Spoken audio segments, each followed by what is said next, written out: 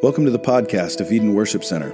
We believe that God has perfectly revealed himself through Scripture alone, and that salvation comes by grace alone, from faith alone, in Christ alone, and that everything is for the glory of God alone. So as we study God's unchanging, inerrant word together, ask God to open your eyes to see yourself and your own sin clearly. Open your eyes to see Jesus clearly, and pray that God would give you the grace to repent, to turn from your sin, and the faith to trust in Christ alone for your salvation. If you'd like more information, go to our website at edenworshipcenter.co. Well, turn with me, if you would, back to Acts chapter 15. Acts chapter 15, we're going to be going verse by verse. And if you're visiting with us, one of the things that we do here at this church is we teach verse by verse through the Word of God. It keeps us from a couple things. It keeps us from the cheerleader sermons that you so often hear, which is let's give the rah-rah session. Let's get everybody stirred up so we can get as many people in as we can, as if the full church is the measure of success. When I think churches across America are filled with people who maybe profess one thing when they're in the doors on a Sunday morning, and their lives reflect a very different thing when they're outside. Our goal here at Eden Worship Center is that our hearts and lives would be transformed by the Word of God. That God's Word would do His work in His people. And so we're going to teach verse by verse through this today, starting in verse 22, going to verse 35. In the background, if you're just joining us, or if you're like me and you've been gone for the last month, the background is we're in the book of Acts.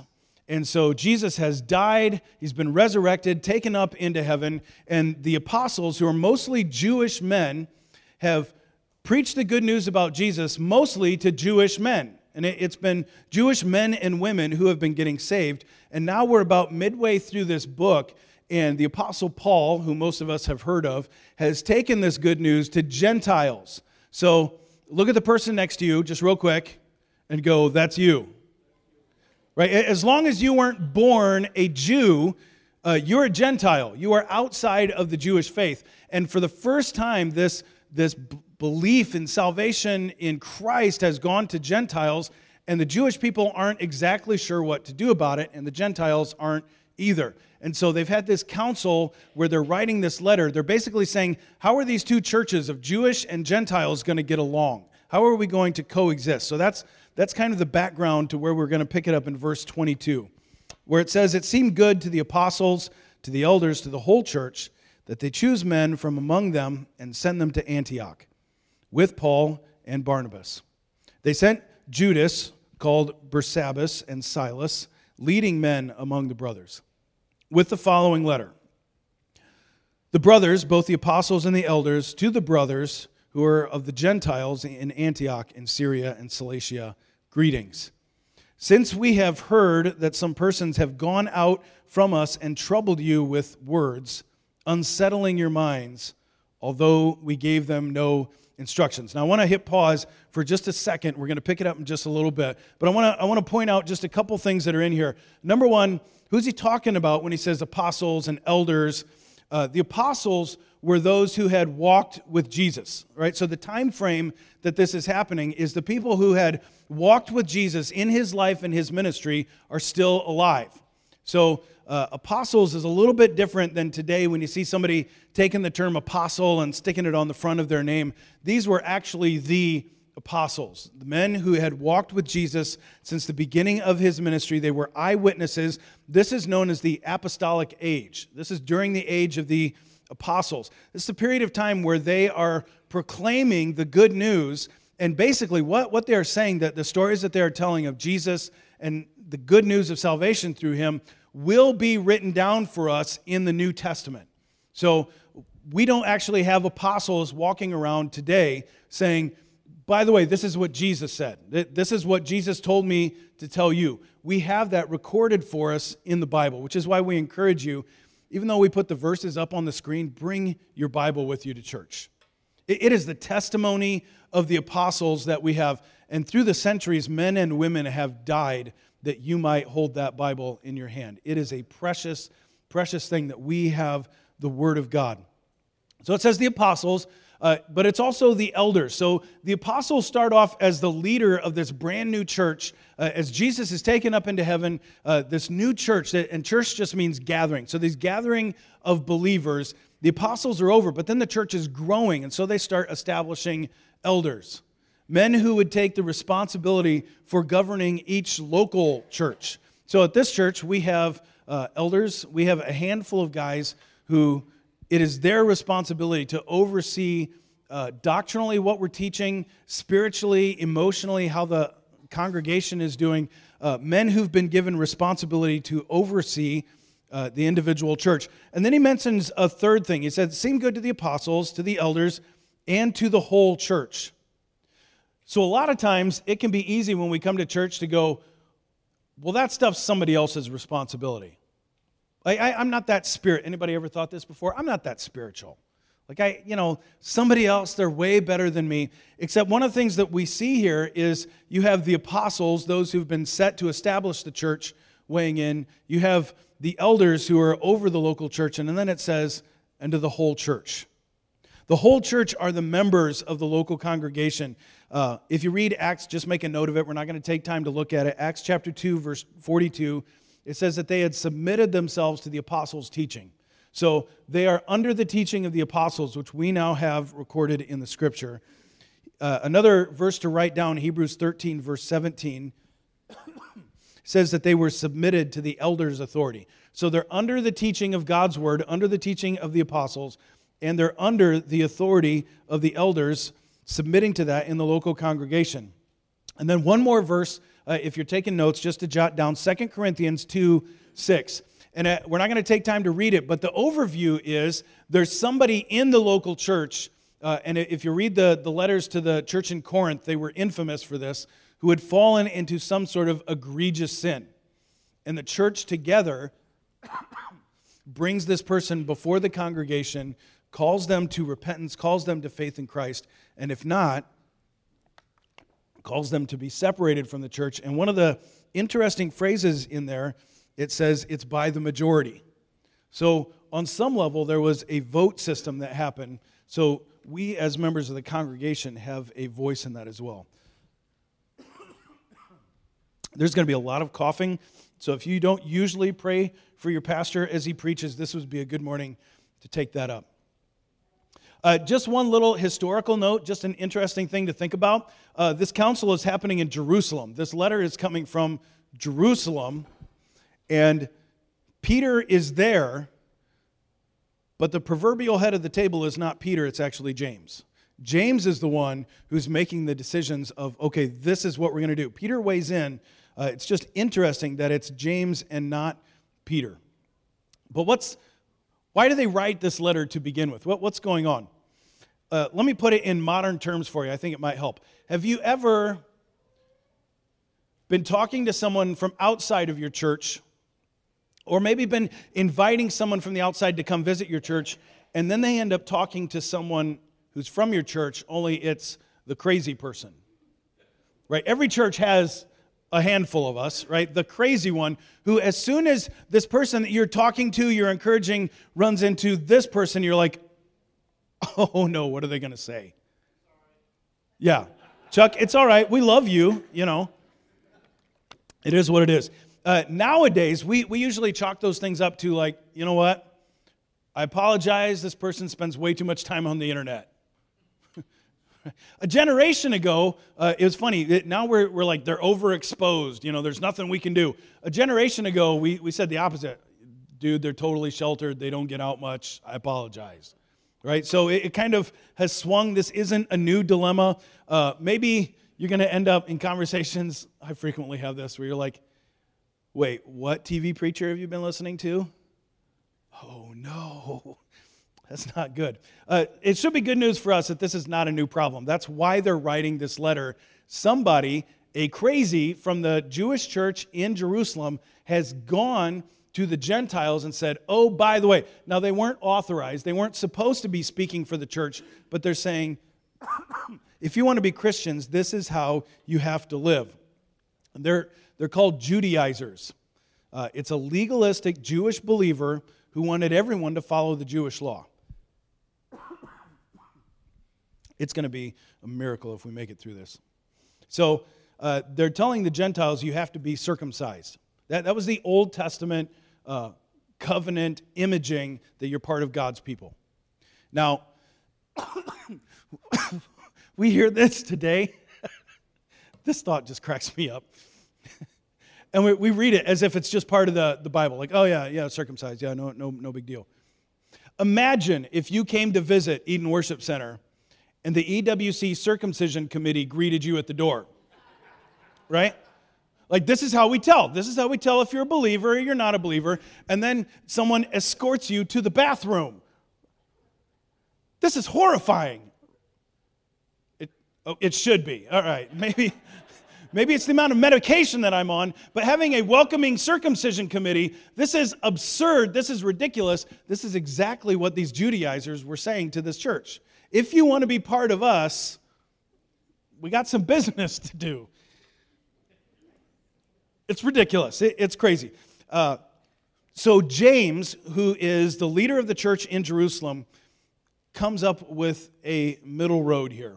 A middle road that will appease some of the Jewish members of the community, but also not alienate all the Gentiles, like I think circumcision would have. It also was a problem because in the Jewish faith, your hope was in the fact that you were a Jew. That you were born into a Jewish family, that you were circumcised, you'd done all the right things, and then along comes Jesus who says all of those works are nothing. In fact, Paul's going to say, if you accept circumcision, Christ is nothing to you. You have invalidated the work of the cross. That's why legalism today is deadly in the church. When we have a list of things that we have to do to earn our salvation, that is not Christianity. Okay, good. Like, I was worried I was in the wrong church just for a second. That is not Christianity. We are saved by grace alone, through faith alone, in Christ alone. Amen. That's right. It's a little confusing because we're not used to being around Jewish believers. So these first century Jews who'd walked with Jesus, these apostles, these elders, are all Jewish men who did not cease to be Jewish men when they became Christians. In fact, James is a great example. When he dies, Josephus, an ancient Jewish historian, and Eusebius, an early church father, will both write about at his death, when he is martyred, that the non-believing Jews actually commended him for how he kept the law. How he continued to keep the Jewish law. Here's what changed. His hope was not anymore anchored in the Jewish law. It was anchored in Christ. So we can have brothers and sisters who are involved in things that we look at as super legalistic, and we need to consistently be calling them to faith in Christ. The legalism isn't actually what's dangerous. It's when you put your hope in the law to save you. Right? That's where the change has come. By the way, if you miss that, you're going to miss the entire point of this letter. The whole point of this letter is how are we going to put our faith and our hope in Christ and as two really different culturally diverse people get along. If we forget that, we're going to think like many have. I just did a brief online search and found so many churches. Did you notice one of the requirements in this letter was not to eat meat with blood in it? Now, most of us don't think about that when it comes to like lunch, dinner, unless it's like turkey, which I was making yesterday, and then I'm like, we're going to want to make sure that's gone, right? But anybody else in here really like rare steak, medium rare? Yeah, the way God intended. Yeah, not like burned and destroyed like some of you crazy people, right? But there's websites out there telling you how Christians should never eat anything but well-done meat because they've missed the point of what was happening here. This is a cultural conversation, how we're going to get along, and we'll get to this in just a little bit. Look at verse 24. He uses this word, some have come, these Judaizers, and they are troubling you. The word troubling that you see there in verse 24 actually is the word plundering or tearing down. It's a military metaphor that he uses here that has to do with plundering or looting a city. So you have you have become these new baby Christians, and someone has come and put these laws and requirements on you that now you have to do this if you're going to earn your way to heaven. And he says it is like an invading army that is plundering, tearing down your city. And I love that it's listed like this because the leaders in Jerusalem, the leaders of this new church, are clearly unhappy that they have spoken like this. These people have come claiming to speak for the church, but they do not. I also love it if you look back. We're not going to take time to read it, but if you look back at the beginning of Acts chapter 15 and verse 2, we're told that Paul and Barnabas had, it says, no small dissension and debate with them. So the people who are making this argument, Paul and Barnabas literally get in their face. It's not just a debate, it's a dissension.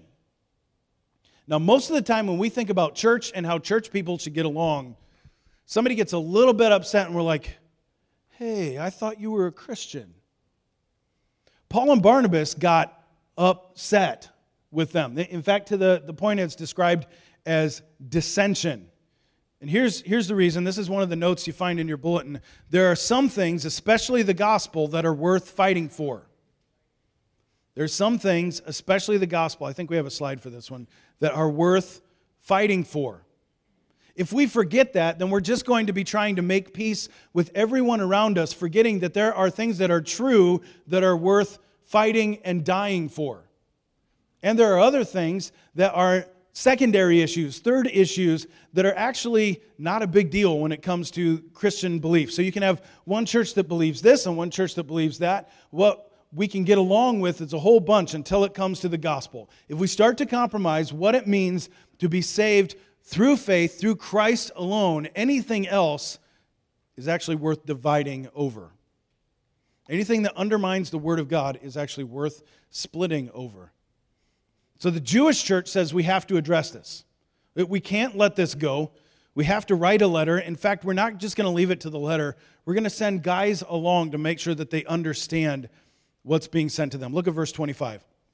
And it seemed good to us, having come to one accord. Now remember, the church has had different factions that are kind of pushing for what should it look like for these Gentile believers to interact with us. It says they came to one accord. By the way, that's a hallmark of the church. Christians should be able to agree on the gospel. When we find where we are separating one from another on issues that are not of the gospel, that's usually because selfish arrogance, unrepentance has crept in. But it says they were in one accord to choose men and send them to you with our beloved Barnabas and Paul, men who have risked their lives for the name of our Lord Jesus Christ. We therefore sent Judas and Silas, who themselves will tell you the same thing by the word of mouth. So they've come to this understanding. Even, think about this, even the people who kind of got swept up into the Judaizer crowd. Even those who, when the Judaizers were talking to all these Jewish men who kept the law, and yeah, that kind of sounds like a good idea. Well, before they know it, they've started to cross lines that trample on salvation through Christ alone. And as they come back to that, they've come to one accord. This is what John Wimber, who started the Vineyard movement, described as the main and the plain. We as Christians should have a consensus across all that are true churches of Christ, the main and the plain. What are the main things? What are the plain things of salvation through Christ alone? So as they send this letter, Paul and Barnabas are clearly going. They're the ones who have planted the seed of the gospel with the Gentiles. But they also send two other people who are described as leaders, verse 22 tells us. One guy whose name is Judas. Now, it's not Judas who betrayed Jesus. It's this Judas who's also called Barsabbas. Barsabbas just means born on the Sabbath. So we literally know nothing else about this guy. We don't know. There's lots of speculation about who he is, but we don't know anything else about him. And another guy named Silas. Silas is a shorter version of the Greek name Silvanus. And this guy we actually have lots of New Testament record about. So he's one of the men. He's described as a prophet. He's also trusted to explain. He's a leader. What is going on in this letter? He's probably the Silvanus who was Peter's amanuensis. In 1 Peter 5:12, Peter tells us that Silvanus is actually the guy writing down the letter that Peter is dictating. Probably the same Silas. He is definitely seems to be the Silvanus Paul mentions as a co-worker in 2 Corinthians chapter 1, verse 19, 1 Thessalonians 1:1, 2 Thessalonians 1:1, that he's right there alongside of Paul. And we know that he's going to be Paul's partner in mission at the end of this chapter. When Paul and Barnabas are going to split, those of you who've been here for a while, Paul and Barnabas have been this missionary team that have been taking the gospel out. As they split, Barnabas is going to take John Mark with him, and the Apostle Paul is going to take this guy Silas, who's come to deliver this letter with him. One of the great things about this letter, and just for the sake of time, I'm going to skip over it, but it's written in a Greek-Roman style that doesn't really translate into our English very well, but these Greek believers would have understood exactly what the church was doing. These Jewish believers weren't writing in a Jewish tongue to them. They were actually writing in a language that they would understand, in a style that they would understand. They really were demonstrating we want unity in the body of Christ.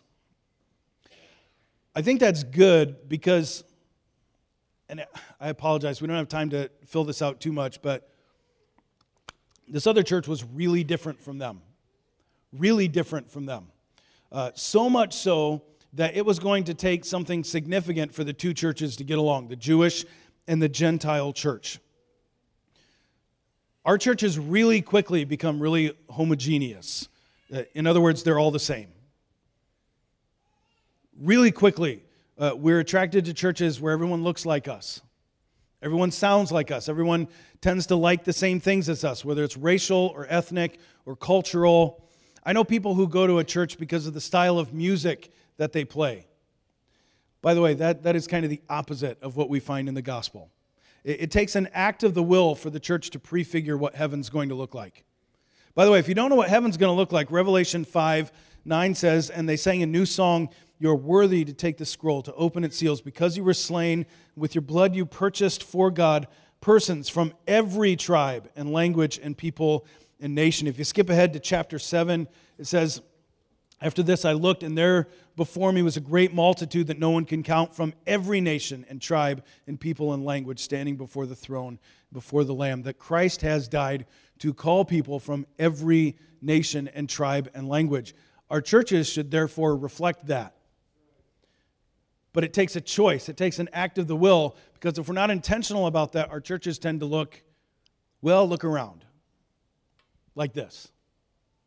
Now, let me give you a little bit of good news. We are not joined. Like, if you look around, you're going to find people who don't have the same interests as you.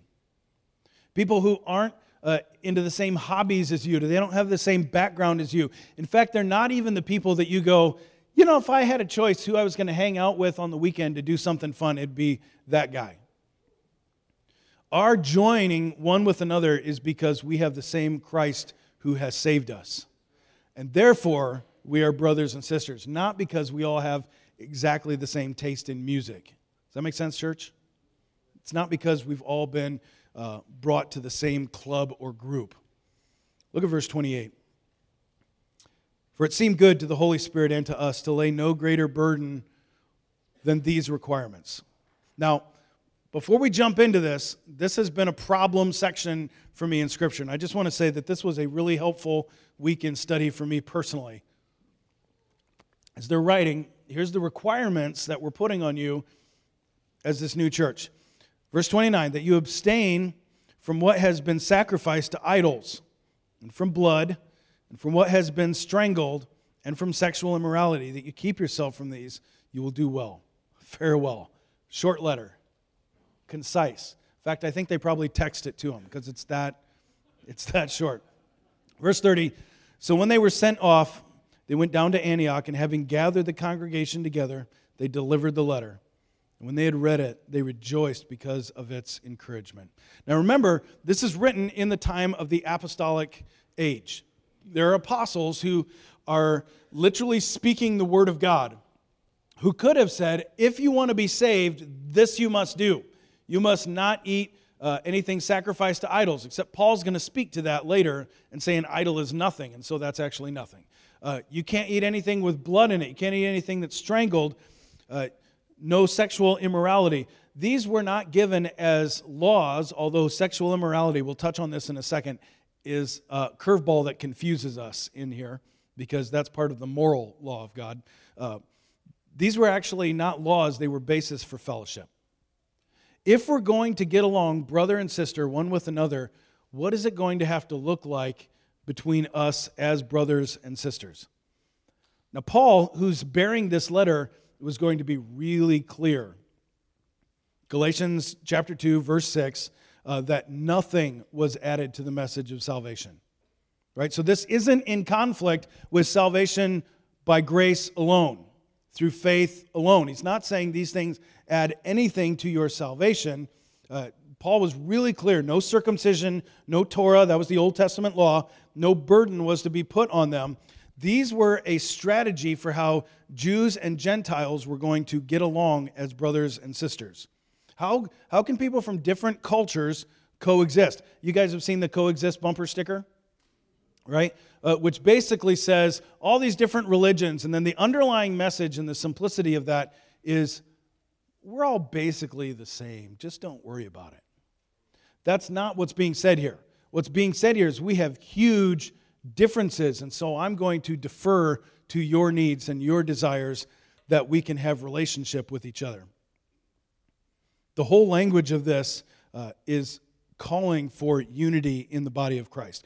Paul, and we're just going to mention this real quickly. If you're taking notes, 1 Corinthians chapter 5 through 7, Paul's going to talk about food sacrificed to idols, or that's sexual immorality. And then chapters 8 through 10, he's going to talk about food sacrificed to idols. He speaks to two of the provisions that are in here. Right? So with food sacrificed to idols, he actually says, those who are strong can eat the meat, can eat what's been sacrificed to an idol, because they know that the idol is nothing. Like it's not actually a real God, it's not a real deity. But he says there are those who are weak. And if you are around someone who is weak, whose conscience is turned by that, he says you have an obligation not to do that in front of them. Otherwise, he says, let your own conscience dictate. But outside of that, don't fall into that. Let me give you just a quick modern example. We just spent a couple weeks in the Philippines, and we had a conversation with a brother who was really concerned about another brother in Christ. The other brother was a missionary who is serving there, comes from a bit more of a Reformed tradition, and so he doesn't, now God has delivered him greatly from addiction to all kinds of like drugs and things like that. But he doesn't have a moral problem with alcohol. And so he's bought alcohol, he's drank alcohol, and this other brother, his conscience isn't bothered. This other brother, who's coming from a more Pentecostal background, looks at that, and in fact, he described it like this. He may be a Christian, but he's not a true believer. So how do you come to a reconciliation when one person says it's fine, and this person says you may not even be a Christian if you do this? Well, Paul answered that by saying the one who is strong should defer to the weak. In other words, don't put a stumbling block in front of them, because the gospel is our number one priority. He said, I'd rather not eat meat or drink wine or do anything that's going to cause us to be separated from the gospel. So the answer was, I'm going to defer to the weaker brother's conscience. That's actually what's being called for here. You Gentiles, you don't keep our laws, you don't keep our traditions. Here's what we're going to ask you to do. When you're around us, would you defer to these things? That way it's not an offense when you're with us. That we're not having cultural clashes when we should be cooperating for the gospel. By the way, we dare not forget that that is what's going on. That our culturally informed response, and this is a slide for you, are just that. They're culturally informed. In other words, one of the things that has formed you is the culture that you have grown up in. That's a response of obedience to the gospel, but that response earns us nothing when it comes to salvation. What you do, what you say, where you pray, earns you nothing before God. Instead, we need to come with our hearts having a worshipful response to the gift of salvation that God gives us. That true freedom from guilt only comes when we recognize the boundless, undeserved love that God has poured out through His Son. That we can never earn it. All of our cultural things that seem so ingrained and so right to us cannot earn our place with God. And here's the next one for you to fill in. Jesus has done enough for God to be pleased with us. This is the best news you've heard today, by the way. Jesus has done enough for God to be pleased with you. If you have put your hope and your faith in Him. If you have not, then this is not true of you. If you said, nope, you know what, I got it myself, I'm a good person, I'm going to be good enough, then God will let you attempt to be good enough. The problem is, all have sinned and fallen short of the grace of God. But Jesus, for those who have trusted in Him, has done enough. Galatians chapter 5, real quickly here. For freedom, Christ has set us free. Stand firm then. Do not submit to the yoke of slavery again. Look, I, Paul, say to you that if you accept circumcision, Christ will be of no advantage to you. If we add these other things as if they save us, Christ and His salvation is of no value to us. The problem in the church is that we mostly just look at the externals of what people do. 1 Samuel 16:7 says that men looks on the outward appearance, but God looks on the heart. And usually what I say after that is because that's all we have. All we have is our ability to look on the outward appearance. I actually, as I was thinking about it this week, think we could do a lot better. See, some of those outward appearances are really superficial. Things like smoking and drinking and language, things that tend to stick out really quick to believers. But how about this? How about if we looked a little deeper at the heart, at the guy who gets angry or irritated every time he doesn't get his way? Is that exposing something of his heart that we don't necessarily see on the outside? Yeah, we could look a little different. How about the lady who you can never talk to about her kids without her blowing up? Is that exposing an idol of the heart? Yeah. But see, rather than rooting out some of those heart idols, we get satisfied with just dealing with superficial symptoms. What are the things on the surface? I think as brothers and sisters in Christ, we could do better. This passage is a glimpse. Here's another one to fill in. It's a glimpse into a moment. I really want you to get this, because if we miss this, we're going to misapply this scripture in our life. It's a moment in a particular circumstance where brothers and sisters in Christ chose to place themselves second and fellowship first. This is the model for the church, by the way, that we choose to place ourselves second, our wants, our desires, that we can put fellowship ahead of what I want.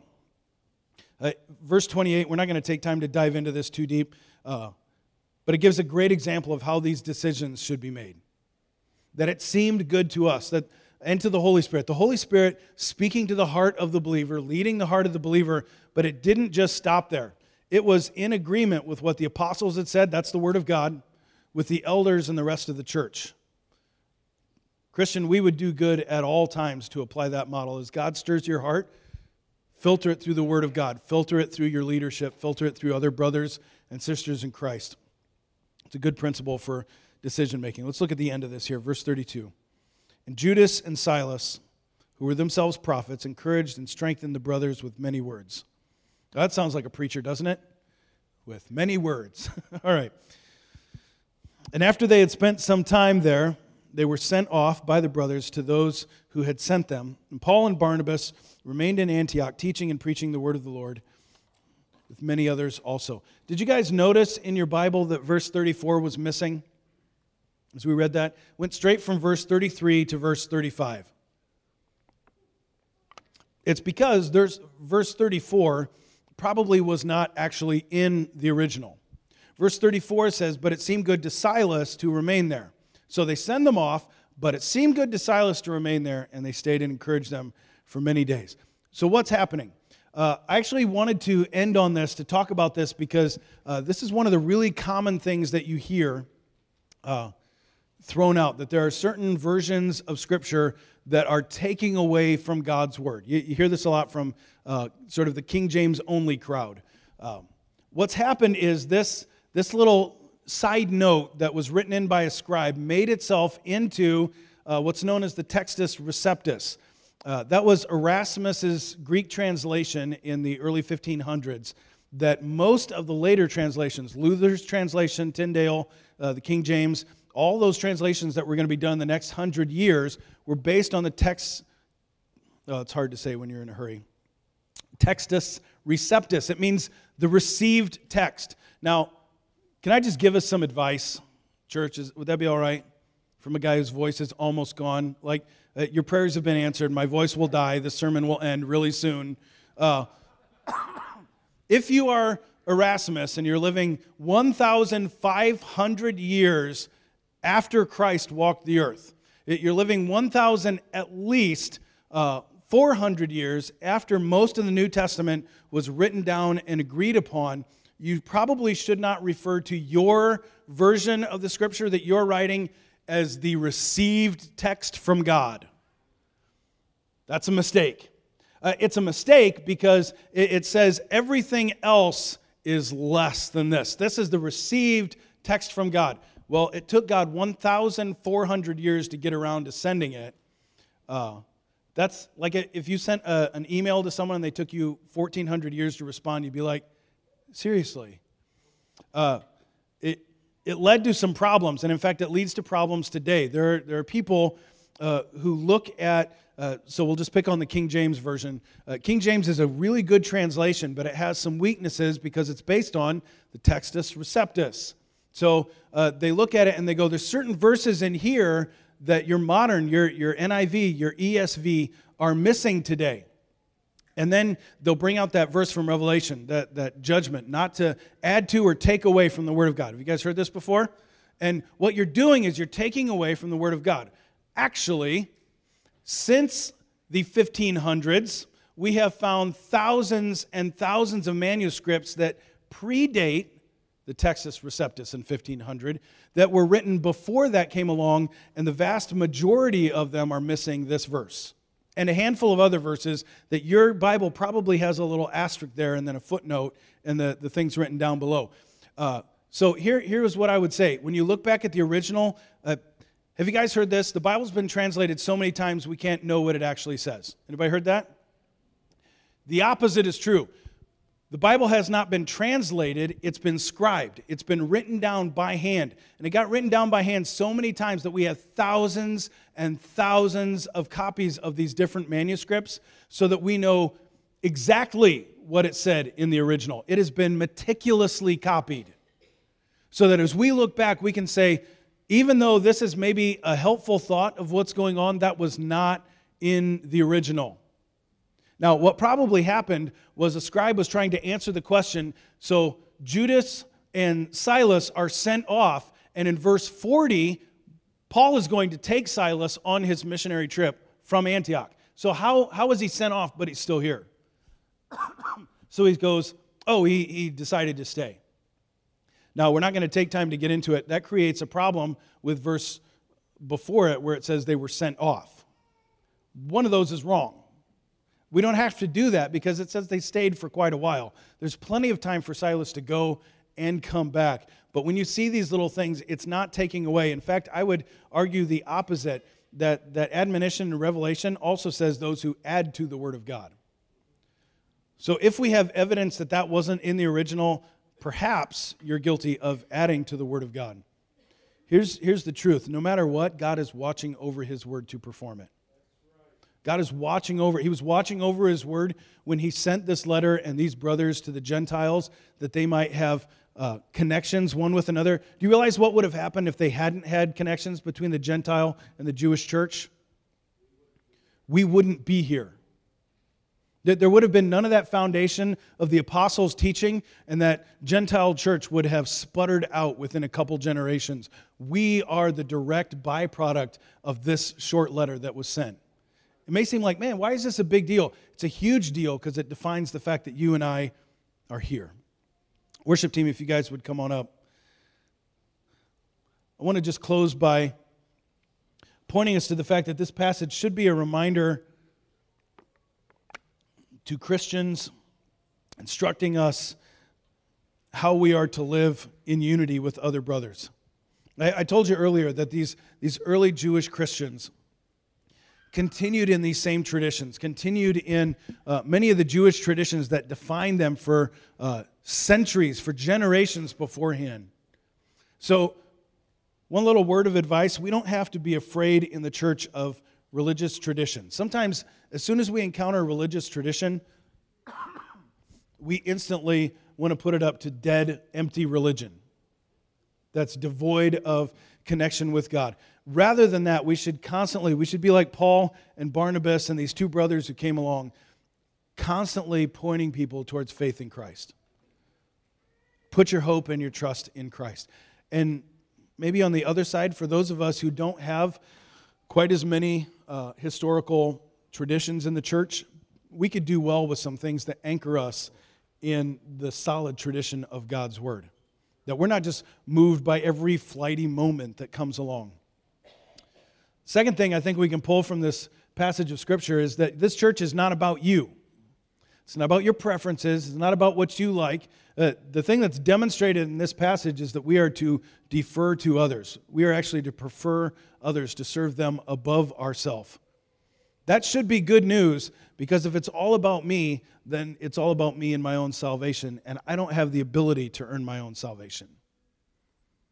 I would like to. I have a good heart, at least I think I do, like most of you. And yet most of us, if we took time and we were honest, could testify our hearts want one thing, but our sins are many. Our failings, our falling shorts are just so many, and yet Christ is given freely to those who don't earn it and can't deserve it. That's why every week we end the service by celebrating communion together, reminding ourselves that our being joined one with another is because of what Christ has done. So I think this is a beautiful passage to point us to that in communion. For believers, come to the table. Come to the table with other believers who are vastly different from you, whose life story, whose interests are vastly different from you, but you are joined together in Christ. That's your unity. That's your connection one with another. Come and proclaim our shared reliance and hope in the saving power in Christ alone for our salvation. If you're an unbeliever, if you're not a Christian and you're here today, we are glad that you are here. But rather than saying come to the table, we would actually say come to the Savior. Come to the one who chose you before the foundation of the world, who called your name, and yet has still given you a responsibility and obligation to respond to that call. Come to Him today. Let's stand together.